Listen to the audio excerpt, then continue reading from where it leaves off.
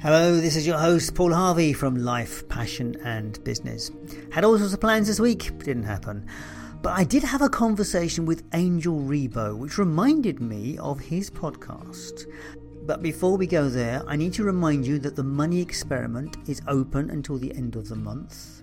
It is an opportunity to learn so much about yourself and your relationship with money, so do check out the links in this podcast to find out more about it.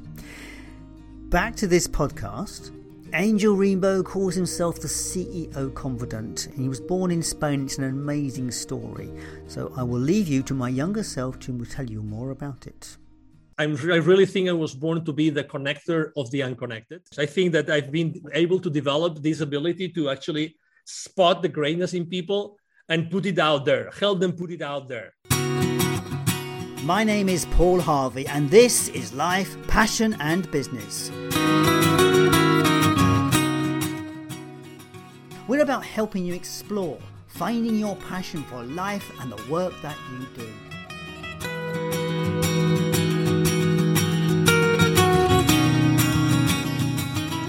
But it's so much more than that. It's about finding clues to the big life questions. What does it mean to be successful? What is the meaning of life?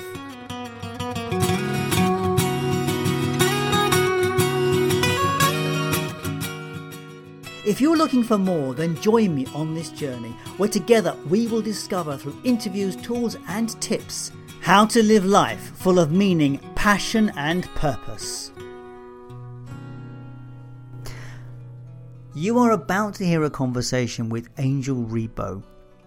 Now, he was born in Spain in a small town just outside Barcelona. Angel Ribo is known as the CEO Confidant. He heads a consultancy for international business expansion and a charity teaching entrepreneurship to kids in Latin America. Angel's first love was languages, and it was an early factor in his future success, and he speaks Spanish, Catalan, French, English and Portuguese.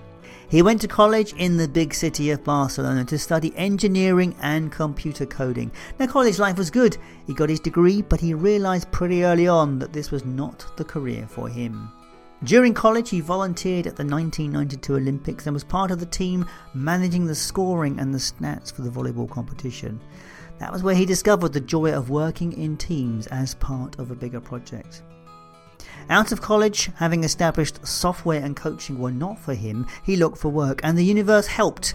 He took on the role of international relations at his college, a perfect opportunity to use his language skills and to travel. The big break for Angel came when he was headhunted by an audiovisual projects company in Barcelona. It meant more project work, teamwork and working with creative professionals. His degree was put to good use in 1999 when he moved to the UK and found work with an international company selling software and training. Living in the UK and working for a US company opened the doors to sales, networking and lots of travel. Over the last 21 years, Angel has empowered more than 1,500 CEOs in 33 different countries. He's a public speaker, CEO consultant, board member, philanthropist, and he has lived in 8 countries. He has 2 missions in life. One is the non-profit Wisdom for Kids. There are 81 million children living in poverty in Latin America, and Wisdom for Kids has already supported over 1,000 families, and half of his coaching fees go straight to that organisation. His second mission is connected to the first, and it's to inspire CEOs to give back to the world. Our conversation is a journey of exploration, travel and discovery. I hope you enjoy the conversation with Angel Ribo. So delighted to be with Angel Ribo, and he is the CEO Confidant. So I guess that will need a little unpacking, as we do with all of our guests. Angel, thank you for being here today with me. Where are you in the world? Thank you. Thank you for having me. Thank you to all the audience who's listening to us today. I am right now in Dallas, Texas, in the US. Nice part of the world. So, yes, Angel, how did you get to where you are today? This is all about passion and things connected with it. How did you get to be where you are as the CEO Confidant?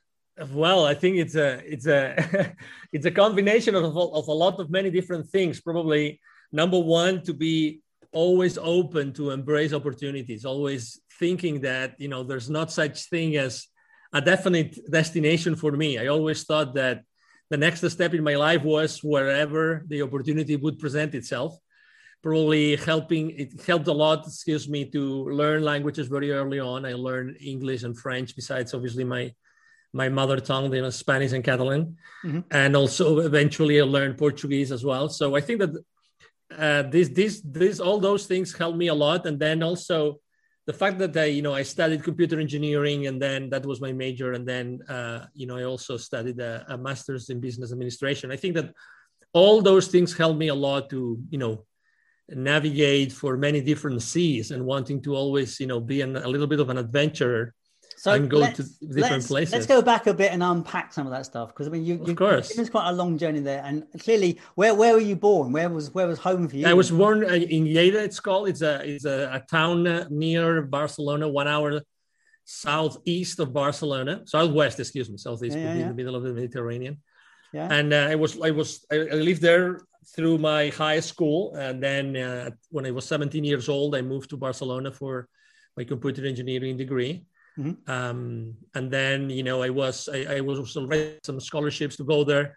So I since I was in college, I was already traveling abroad and having those experiences in other countries, and being used to interact with people from all over the world. Literally, I was exposed to communism, for the first time in my life, actually, when I was in college. My first scholarship was in Czechoslovakia, when it was still communist. Oh, amazing. Being it must have been amazing to be in that country at that time. Totally. Absolutely. I couldn't emphasize it more, actually. And it was funny because we were a group of 25 foreign students from all over the world. I mean, it was the first time for me to meet with someone in Jordan, for someone in Qatar.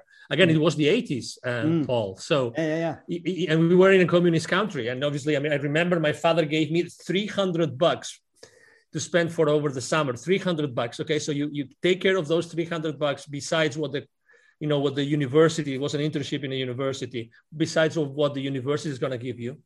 Oh my God, those $300 gave me really such a long runaway, to put it this way. With that sort of money in the 80s in that country, you'd been a king. Absolutely. And it was funny because I was exchanging my money like by bits, so I would exchange $20 today and then $20 down the road. And I would still, I remember that one of the things I did when I left, when I finished my internship, I invited the whole department. Literally, we were like 20 or 30 people I invited.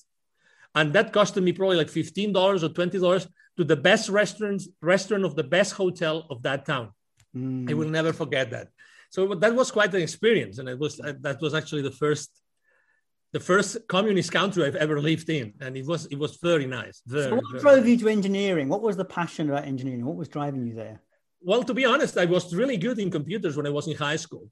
Yeah. I remember that I was one of those that would stay at the computer lab in high school, like for longer. I really loved coding. It was really a big passion of mine. And then my father bought us an Apple IIc at home. And then again, playing games and coding in BASIC and in Prolog. I don't know if you remember that language, Prolog, and many other languages. And it was, again, I liked it so much that when I had to decide where to go next, probably thinking of what's going to be the profession of the future, right? What could help me more for the future? I chose that because I liked it. But very early on, I found out that I really didn't like it much. But I was already there, and I wanted obviously to honor all the investment that my family was putting behind me. So I persevered, and eventually I got a degree. At the same time I got that international experience I told you before. Mm-hmm. So when I finished college, and including, by the way, being part of the Barcelona 1992 Olympics, that was also a highlight of my, I was actually in charge of, it was one of the 3 volunteers, all of us 3, like having already experience in computer engineering, 3 volunteers, so we were not paid by the Olympic Committee, to run the results of the volleyball venues. for Okay. the 1992 Barcelona Olympics. It was, and as you can imagine, it was a blast. I mean, I'm sure it must have been a lot of fun seeing not oh so much of a blast, and what an amazing thing to put on the CV. yeah. Well, would you believe that I've never put it on my CV ever? Actually, it's not even on my CV on LinkedIn. Why? Yeah. Yeah. I mean, because it was so normal for me and for us, and it's funny because in order to be able to have that position, even if it was a volunteer, as you can imagine, there were thousands and thousands of people wanted to have that position. I was 2 years, every single Saturday. I mean, that was a project. I mean, that was a thorough project. I mean, no wonder it went so well. I mean, really, the outcome was really amazing. I mean, we really did it very, very, very well. I mean, but I was every single Saturday for 2 years going to any sort of volleyball event there was in the Barcelona area. I mean, it was just amazing. And we built that team of people that basically we were, my team was basically in charge of, reading the statistics. So it was a team of people that really know about the sport, and also people that were behind the screens, behind the computers, writing down the statistics.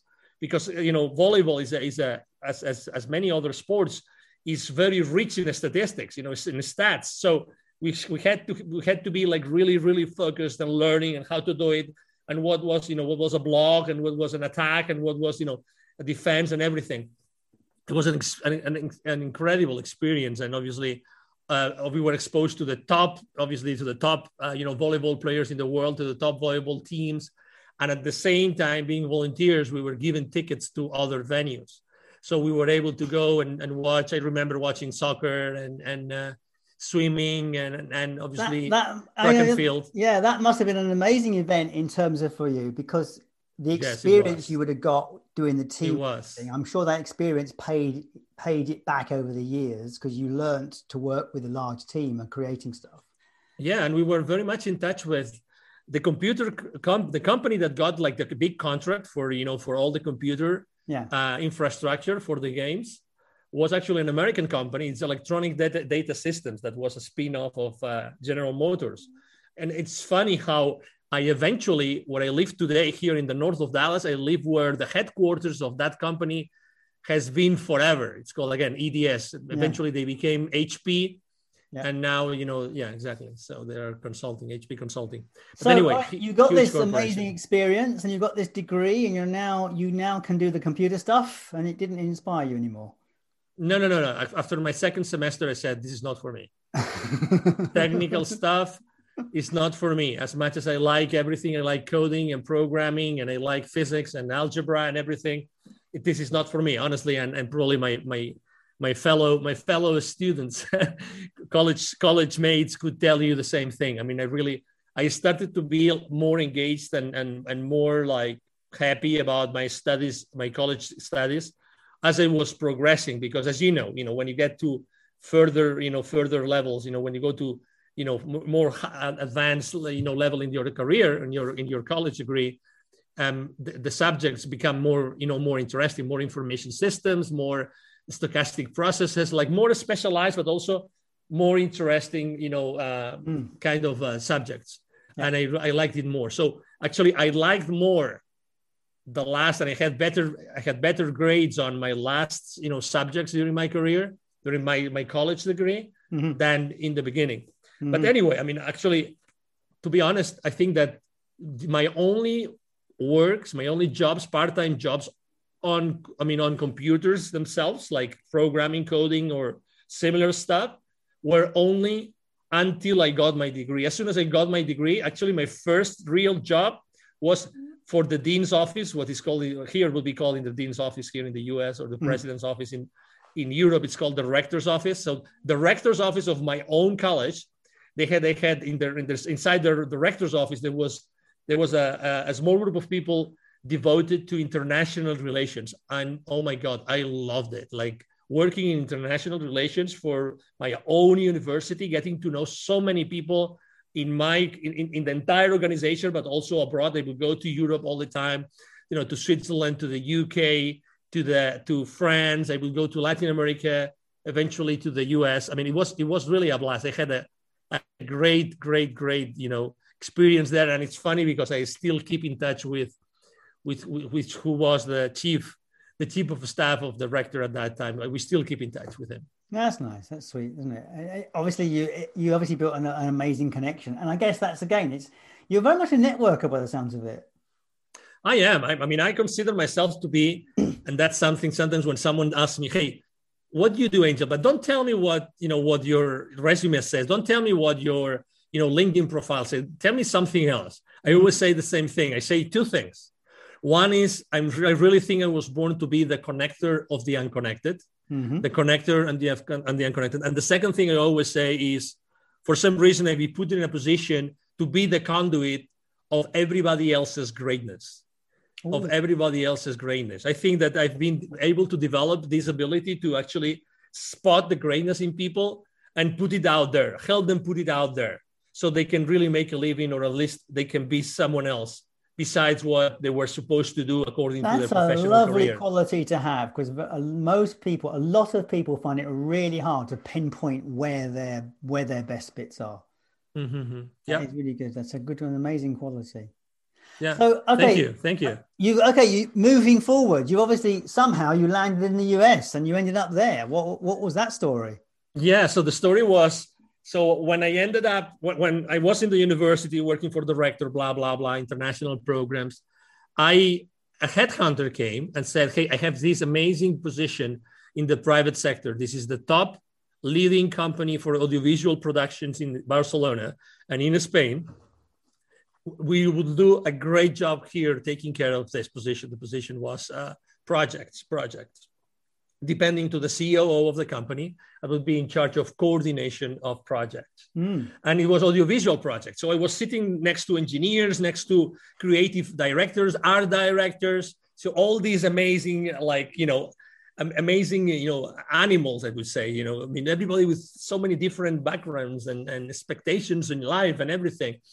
I mean, me included, obviously.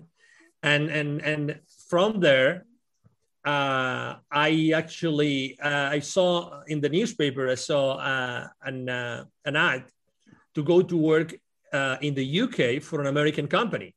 And when I was at that audiovisual company, I wasn't able to use French or English, but when I saw that, I said, "Oh my God, this is a great position. This is a great opportunity for me." And this is exactly what I did. So I went to the interview in Madrid. I went to from where I was living, from Barcelona to Madrid, and I got the job. I mean, I as you can imagine, and your podcast name is very accurate. Life passion. I've been really living my life passionately. So I think that gave me my wild card for the UK. And then I mean, in just a matter, I think that was at the end of what? 90 something, 90, maybe 97 or something, 98. And in the beginning of 98, I was already in the UK working for this amazing company. I mean, and that was the first ever assignment, let's say, in sales. So I went from relationships to sales. So I was doing like sales calls all day long. I was in charge of a part of Europe, and I was making sales calls, basically, And my main goal was to set up appointments and to close deals for the field reps, for the field representatives, sales representatives of that company. And I remember I was so passionate about it, and I loved it so much that my bosses kept on giving me additional territories I could call into. And I remember originally for only Spain, then it was Portugal. I was able to speak a little bit of Portuguese. What were you selling out of interest? It was technology. It was basically software services around software training, consulting, these kind of things. And I was doing it so well that actually they gave me Germany, and I wasn't able to speak any German besides something that I had learned from. It's a bit strange to get a language a country where you can't speak the language. But I had dated a German girl for a while, and actually I was still dating a German girl. I would meet with her, so I knew some German.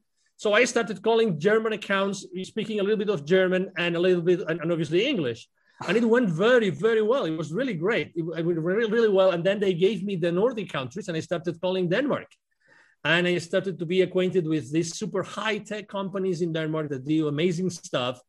And it was such an amazing experience. I mean, to be sitting down in the UK, but making phone calls and developing relationships with people with C-levels so that they would give me appointments for my field sales reps in those countries that would go there and would go there and close the deal, or take the purchase order. I think the advantage you had at the time is in the 90s is that the internet wasn't that well developed. It was there, it existed, but it wasn't as it developed as, and so telephone sales was still the way to go. It was still possible to get good connections and actually get through to people on the phone. I think today you'd find that really hard to do that.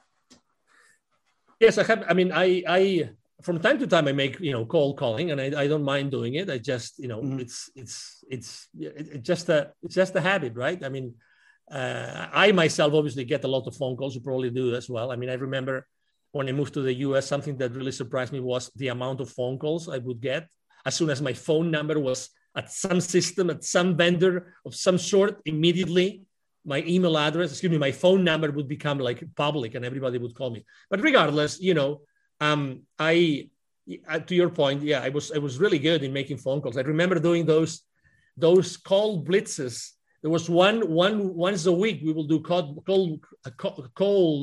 call blitzes, which means that there was a competition in place, and all the team that we were doing, the sales account managers out of the UK, we would have a call blitz, and whoever made the most calls and got the most appointments in that day, that person would win an award, a prize. So, and that was so much fun. And, this day we had pizza, and we would come in early, and we would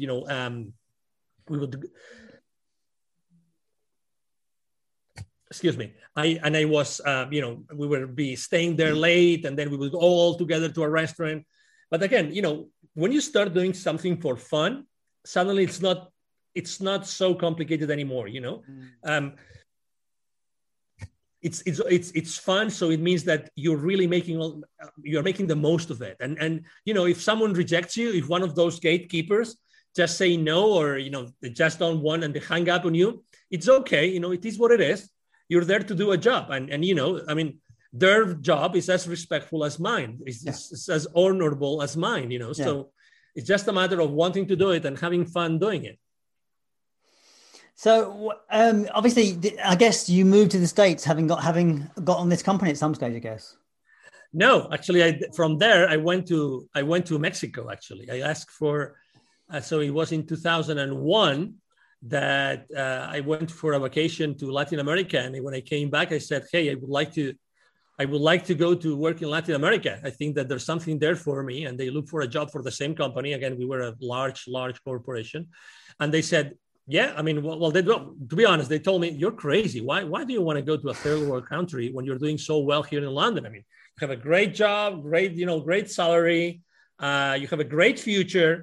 Why on earth do you want to go somewhere, to a third world country? You're kind of, this is like breaking your career." And I said, "No, but culturally speaking, I'm sure that there's a lot of things that I have to learn, and I would love to do it. I really would love to do it." And 3 months later, I was already in Mexico. That was in February 2001. In May, I was already in Mexico. They already helped me relocate. And I had a great time there. I was there for 10 years. And 10 years ago, I came here to Dallas. That's how I ended up in Dallas. So what has been the driver of all this? Is it the connections, the passion for you? Is it the connection with people? Is it the selling process? What was it? What was always the bit that drove you in all of this? I think that always the great opportunities have presented to me. I think that's probably the case.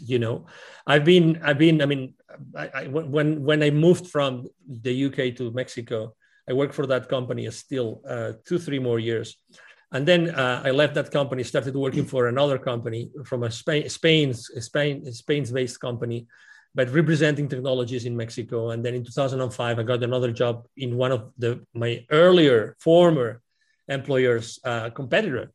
And so if you ask me, I think that I'm number one. I mean, every time there's been an opportunity, I do great in interviews. I mean, really, to be honest. So I've been able to really pick those amazing pearls and diamonds that show up in front of me and really like say, this is me, this is mine, I'm gonna get this one. But what is it about those pearls that that is your passion for you? I mean, I can understand you. It's exciting of the job and that sort of, but what is it that's exciting? Because there must be something driving this. Yeah, because it was always, I mean, sales has always had for me a special flavor. There's a special, like, you are able to work on a team, and with that team, you are able to put in front of someone a proposal, right? What is called in sales, a value proposition, which is compelling enough for them to buy.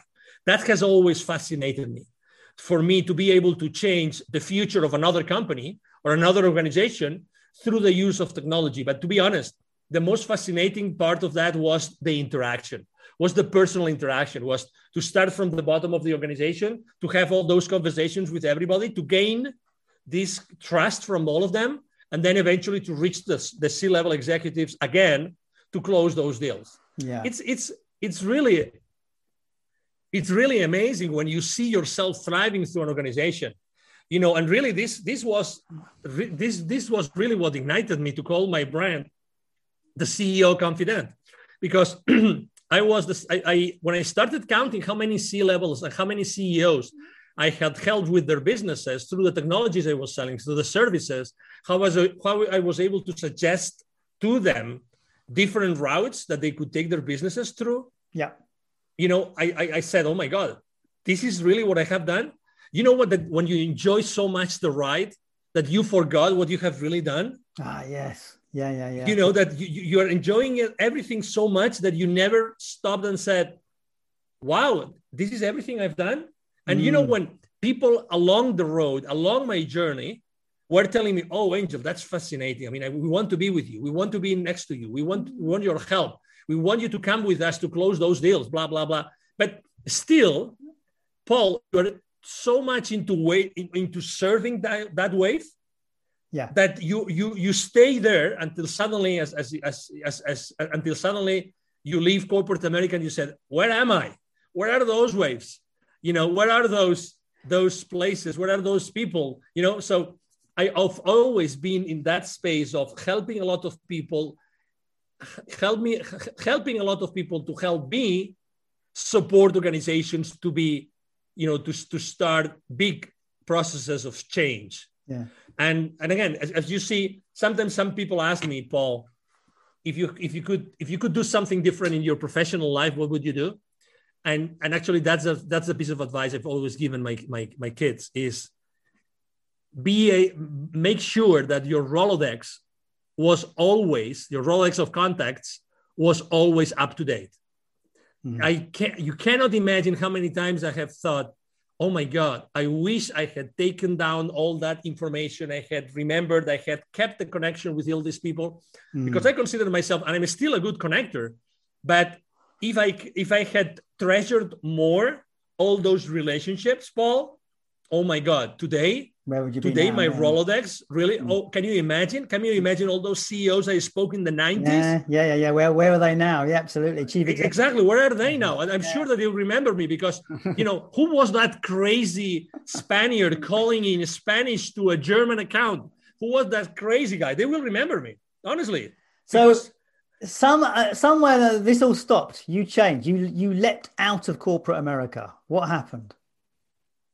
Well, what happened is that, oh my God, I can do so many things. So what am I going to do, right? So because I can do so many things, right? I mean, I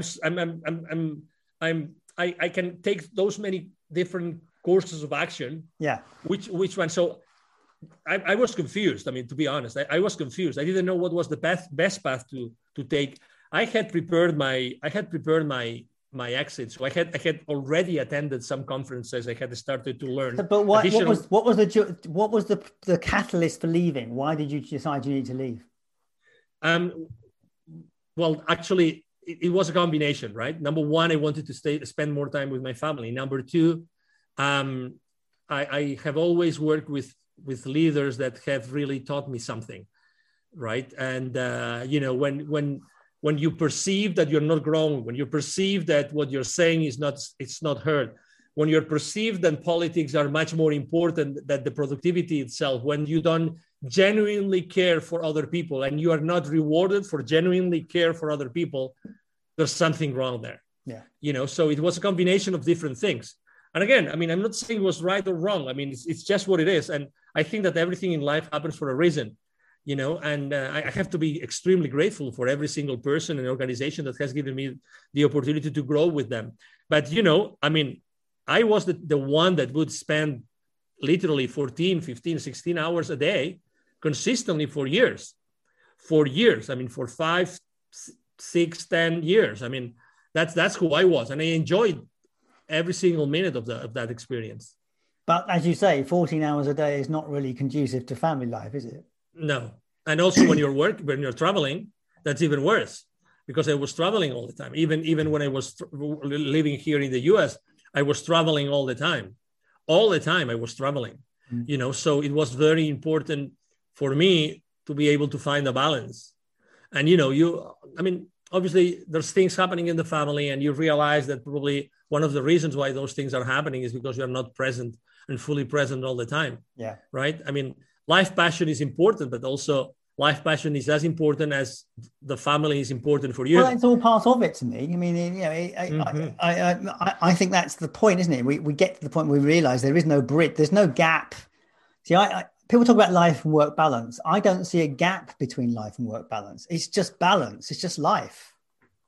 I couldn't agree more with you. People are trying to.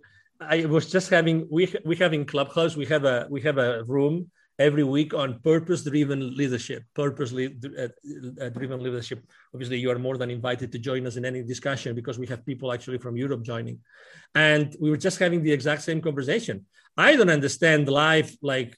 There's this, department here called private life. And then there's this other department, which is family life. And then there's this other department called friend life. And then there's this other department of son's life. And then there's this other department like sibling life. That doesn't exist. You're always the same. And all those, lives just, interlap, they are all have these gray areas. And so you are the same, dealing with maybe different boxes that you've put yourself into, but in reality, you are the only box. You see the world as you are. My perception is my reality, and we can be, both of us, we can be looking at the same landscape and see different things. Yeah. Right. I mean, it is what it is.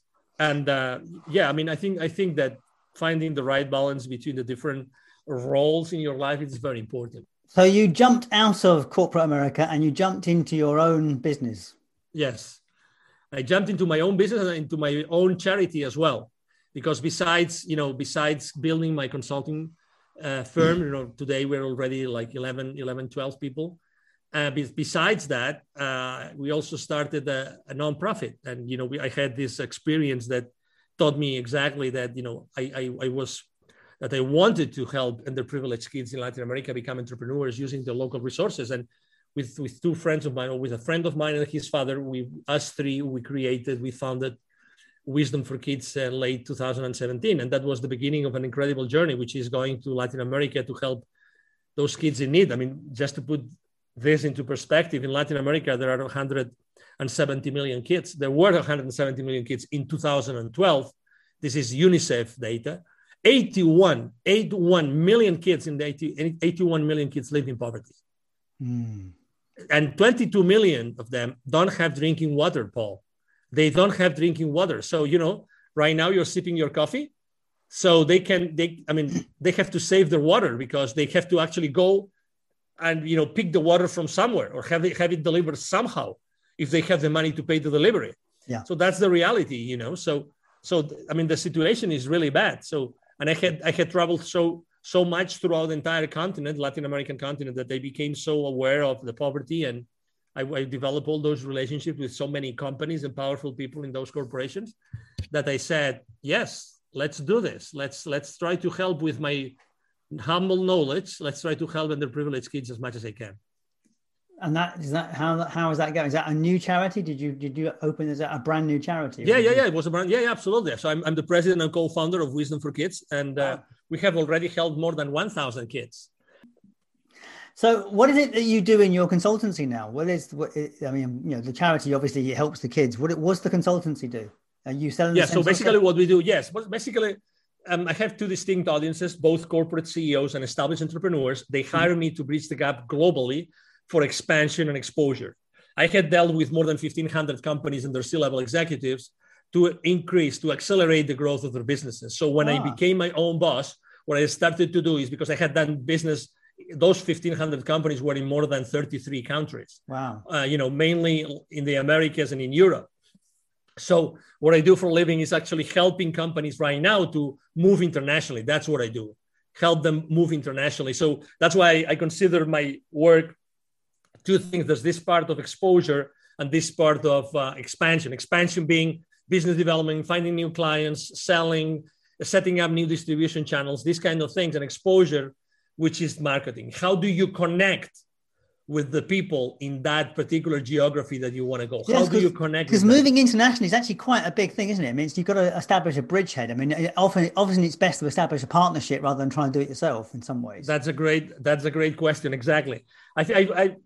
We tend to think that we are in the internet and everything is global. And right now, just 12 months ago, we had the example, something happened in one part of the world and suddenly every single person in the world was under the same kind of circumstances. But it's not true.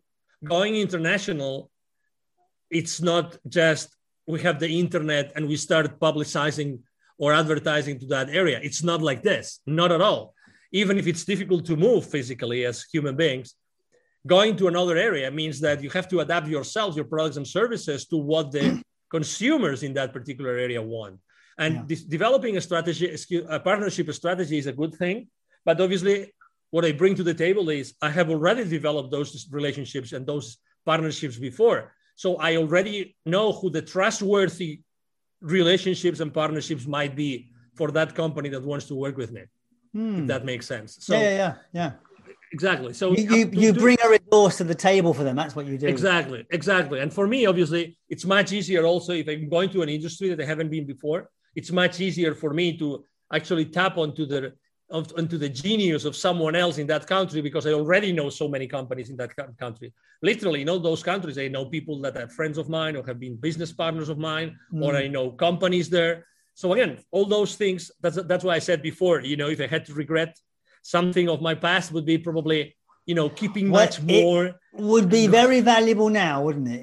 In your much more, exactly. So I'm happy with what I have, but it's always much easier to start a relationship with someone that you have already had a relationship before. It's been it's fascinating to hear your story and your journey. So now we move into the kind of thing. Clearly, you have a very strong success model. What is that? What is it for you? What's your definition of success? Well, the definition for success is actually freedom. How free I am. How free I am to dictate what I'm going to do tomorrow, the next week, or the next month. Yeah. That's for me success. Success is really being the owner, the fully and unique owner of my time, given any period of time ahead of me. Yeah. Really. That's for me success. That's the best definition for success. And has it always been that? That's a great question. Probably not. I think that before, when I was by myself, before I had my family, before I got married, before I had kids, it was probably different because I saw freedom so close to me because at any point in time I could decide, boom, I go to another country, I go to another city, I go to another place, So probably for me, success was more like having more resources to do specific things. And right now, it's not as important, the resources, but the time to do them. Before, I felt really free. I mean, it's not that I'm not free, but as you know, when you get married and you have kids, your level of responsibility with the world increases, right? I also wonder actually if it's a product of getting older, because as we get older, I suspect I'm older than you, but not by much. I don't know, not by much. But what I do recognize is that I've got less time left than I have lived so far, possibly. Well, guess what? I don't think so about myself. So regardless of my age, which I could agree with you, actually, I think I'm going to be living in this world for many more years than the years I've lived today. Okay. So I really consider I have not even reached the equator of my life. Okay. So I know that everything, all my failures, all my flaws, all my mistakes, all my achievements so far have been really the springboard, for me to what I have to do for the rest of my life. Well, I'm not saying I won't achieve anymore. What I'm getting at is that the end is coming. The end is over there somewhere, and it's starting to be visible. Yeah, but maybe you know what? Now that you're asking me about this, I've never been so much in peace with death than I am today. Yeah, never ever. Like, I was much more afraid of dying before than now. Yeah. So, and when a lot of people define, how rich you are or how wealthy you are by how much you can maybe help others, or how much with what you have today you can generate altogether. Yeah. So for me, it's funny how, again, when you ask me, what was my definition of success, I think that wealth and success come hand to hand. And I think that everything that I've been doing so far in my life, everything that I've been doing is just preparing for the big exposure and the big, becoming a bridge and a connector in a massive way with so many people. Mm. And, I've as anybody else, while we could do these things personally, face to face, I would go to a lot of networking events, right? A lot of networking events. Yeah. And, and you would meet with so many people and you would have so many conversations, blah, blah, blah. But guess what? In reality, it depends on the quality of that relationship that you would develop in that networking event. Always. Exactly. That would end up being somewhere. So I believe that by increasing exposure and the way I'm doing it today, and obviously thank you very much for having me on your show, I think that being, myself, the witness of what I see in the world and what I have seen before is going to help me, propel myself moving forward. So I think that we will see each other for a long time, Paul. I think we probably will, because I think we probably will. It's this networking thing you talk about, actually. Is I don't go to network meetings at the moment, obviously, and I live in a rural area, so networking meetings tend to be a bit less common. But I remember going to some big network meetings, and you can see the super networkers, and they are amazing how they just pass through the room. And it's like, how do you do that? It's so clever how they remember everybody's name, or they remember something about everybody. There is a real network. There's a real skill to that process of people have. There is, but again, it's when you ask the question, what's the most important skills that we should be taught when we go to school, right? Yes, one of them. Exactly. Exactly. So that's why, myself, I'm so unconventional in the way that I see the education that my kids received. I have still 2 kids in the school age, and I always tell the teachers the same thing. You know what the most important thing for me is? It's not the particular subject that you're teaching my kids, but that they really feel loved and they really feel that they have a connection with you. The most important thing for me is that my kid develops a connection with you and is able to grasp your real human being and maybe learn and enjoy the subject that you are teaching. But for me, it's not the grade. It's that he feels loved and appreciated every single day when he goes to the classroom. Really. That's good. Yeah, I agree. Yeah. So moving us on. So look, what about contribution for you? What is your contribution you see? Yes. Well, number one, I think my contribution is being present every single time I am anywhere. So, now I'm with you. I think that my main duty or debt with humanity is to be myself every single time I show up for some public event like this one today. Yeah. Okay, so my contribution is to just be myself every single time out there and not pretend to be anybody else with my flaws and with my virtues. That's who I am. That's what I am standing up for. And try to be the most present possible to as many, public events as possible. Because I know I have probably a pretty unique story to tell, and we've spoken about many different aspects of my life, but still being true to myself consistently and putting my word out there, and to try to build bridges and connect people which are unconnected, and teach people how to connect in a genuine way without really making it about me, but about the relationship. How do you invest about the relationship and not about you? I think that we have to learn. We should be taught, honestly, about how to collaborate and how to network, how to be really working together hand in hand with someone else. We should be taught that. The same way we should be taught about memory, right? We were talking about this super networkers. There's so many things that we're not taught, which are so important, and that's so much condition our future success. How many of us, I mean, you as you know, you probably every time you read something about the US, we have 350 million people here. How many are in debt? How many actually go paycheck to paycheck? How many? The majority. The majority. Yeah. As a country, is that a success? No, of course it's not a success. So what should we do? Should we still keep them in the payroll of the government? Of course not. We should help them understand how they can escape the rat race without being a rat. Because if you are in the rat race and you're not in the race, but you're still a rat, you're still a rat. So, you have to understand how to get out of the rat race forever. So that's why there are so many entrepreneurs out there, online marketeers that have become so successful. Yeah. Because they really have been able to teach this skill, how to, all those educational gaps that we have as an SPC, they have to be somehow overcome. And these guys fill the gap. They fill the gap. That's why they're so successful. I would say the one thing that very clearly comes over you were all about relationships. Your whole life has been about relationships. Yes, and I've always been very good friend of my friends. There's still people I meet today. I mean, nothing makes me more happy than people that I haven't seen for 15 years, and they reach out to me, or 20 years, that reach out to me and say, hey, I still remember that. And today when we were in the family, we remember you and we prayed for you, and we have the kids. We explained to the kids who you were to us and what you did for us, blah, blah, blah, So that's priceless. I mean, you asked me about my contribution.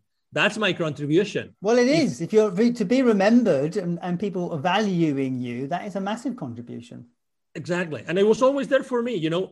I remember one time, and that's a very private, personal confession, but I remember I was working so hard in corporate America that one time I was literally going home only 1 or 2 days every other week. Wow. Every other week. I remember many years after, my wife told me, Angel, I never told you this, but during those times, I thought that you were going to divorce me, or you were going to go with someone else, or because you really were not present. You were not present, so. So that is imbalance. That is definitely imbalance of work. Exactly. But, but she loved me so much, and I guess I loved her so much, but we never had this conversation after many years after, and, we survived, and we had 2 more kids, and, all 3 in total. So I guess, we did something right. And again, it's a matter of, it's today what matters, Paul. It's like, we are so concerned about the future and remorseful about the past, and it's just having fun now, it's having fun now. Well, now is the moment of power. You can't, you can do nothing about yesterday or tomorrow. Exactly. I always it's the second time I see you, and I'm so blessed to being in your show that, you, for those of you, maybe you are listening to us in the podcast, but he has this wonderful, framed, picture behind him, Paul does, that says spirituality, and it's about an event I think you attended, you told me the other day. And, it really speaks a lot about, what I believe, and it speaks a lot about probably who you are as well, right? That's why you have it there.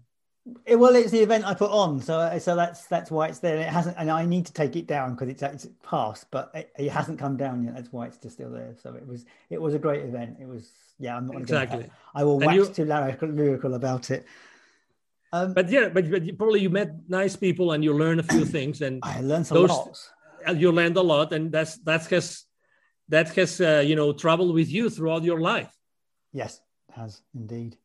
So look, tell me, question. What is the one question I haven't asked you yet? The one question is, if you had to tell, that's a great question. I've never been asked that. I've never been asked that question. It's funny because I get asked so many questions. Probably the one question is, if you could advise something to humanity, what would be that piece of advice that you would give them? That's a good question. What was the one piece of advice you would give to humanity if you could give it to them?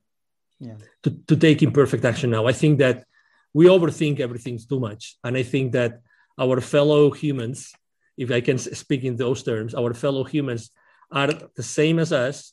They have the same fears. they have the same joys, they have the same tough lives, and they need to connect with us. And I think that if we all took action of whatever it is that we want to do, if we just took action, we gave it a try, I think that we would be doing so much more, so many more things, and we would be more focused on what happens inside of us as opposed to what's happening around us. And it's the same. It's the same. That imperfect action. It's like fail forward, isn't it? Because everything's going to have to. Nothing will be perfect, and there will always be bits of it that work and bits of it that don't. Yeah, but you know, I don't know who invented this word. Well, it's not the word. The word is not. It's not to blame. It's not that we have to blame the word failure or failing. It's the meaning that we put to that word. I know. You know, because if we had in the dictionary, failure is the synonym of trying, or is the synonym of learning or lesson, guess what? It would be the same thing. And yet, and yet we all stood up and fell over, didn't we? Of course. And most humans walk. We didn't give up at that point. Oh, sod this walking, lark. It's not up to much. I'm going to keep crawling. but have you ever thought why? Probably because our parents or whoever was raising us, was praising us. Exactly. Yeah. Was telling us, well done. We were failing, but well done, Angel. Yeah. Well done, Paul. I remember when with my 2-year-old, and oh my God, wasn't he excited? And all the family was with him, and it was a blast. I mean, I remember that moment very, very, very well. So I remember those things as well with my own son. So, but I won't go down there because it's just a rabbit hole to travel down. Because we could get into kid stories, and it's amazing. So look, if people want to connect with you, and who are you looking for, and if they want to connect you, how would they do that?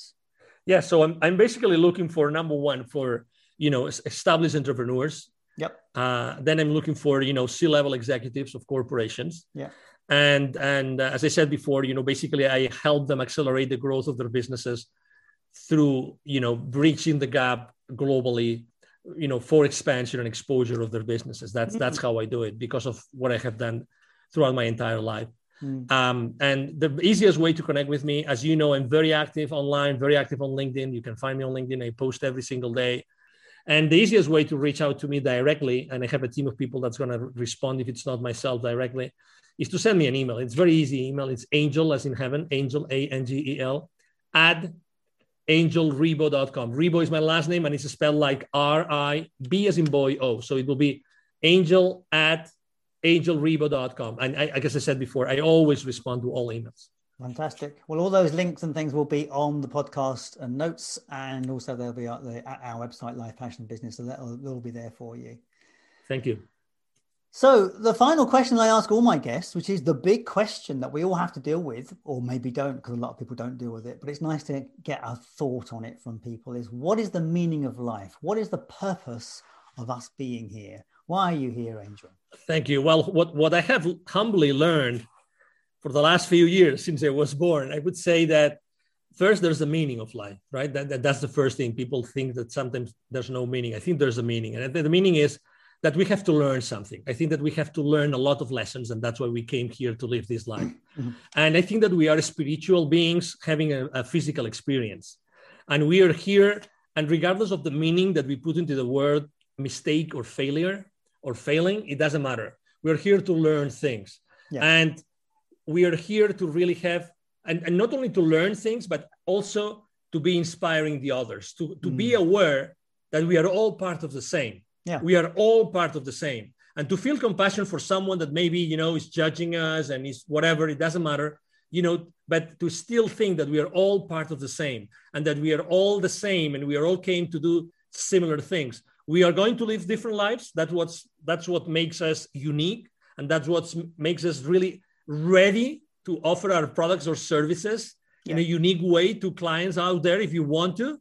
Yeah. But still, we are all the same. We are all part of the same.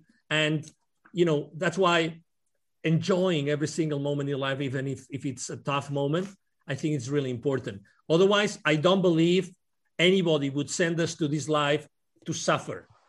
Yeah. So that's why I think that in part, it's our education who taught us that those failures and mistakes are have to carry suffering along with them. Yeah. I don't agree with this. It doesn't mean I don't suffer. It doesn't mean I'm not in fear.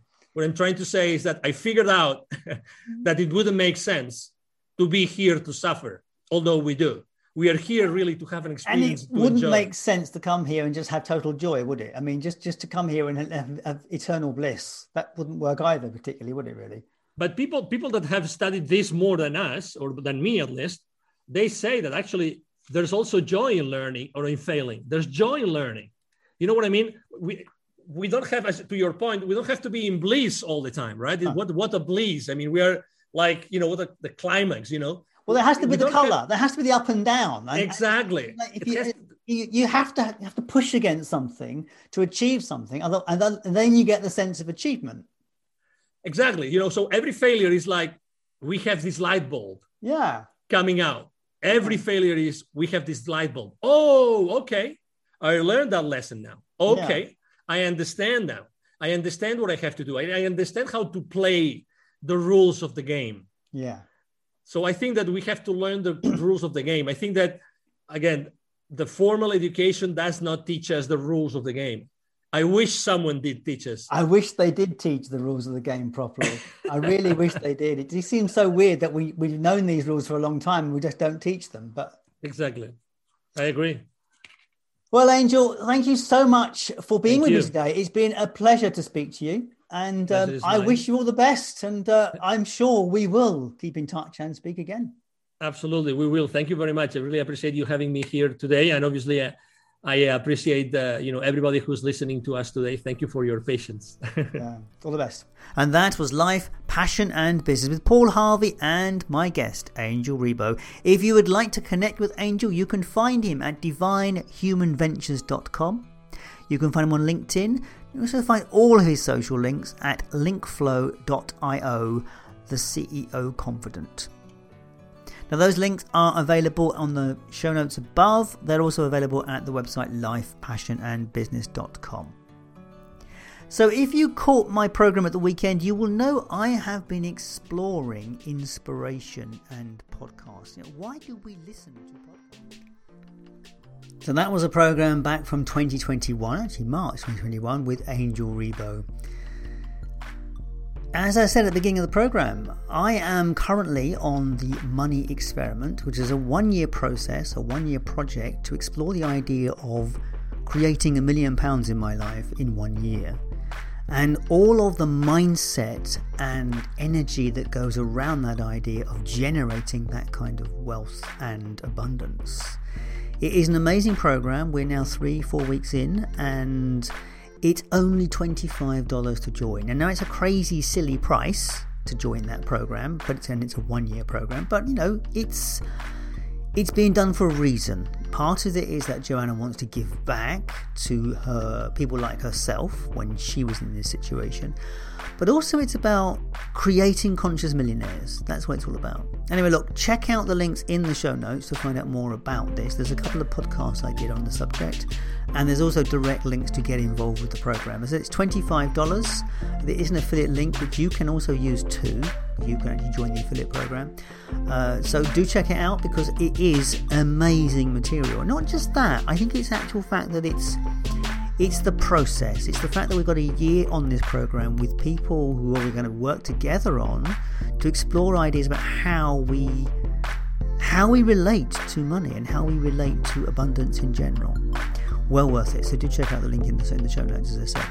Anyway, if you've enjoyed this podcast, if you enjoy any podcast, as I always say, do support your content creators with likes, shares, and sharing it with other people, because that's how people like yourself find a good podcast. Anyway, as always, thank you so much for your time and attention. I will catch you next time. All the best.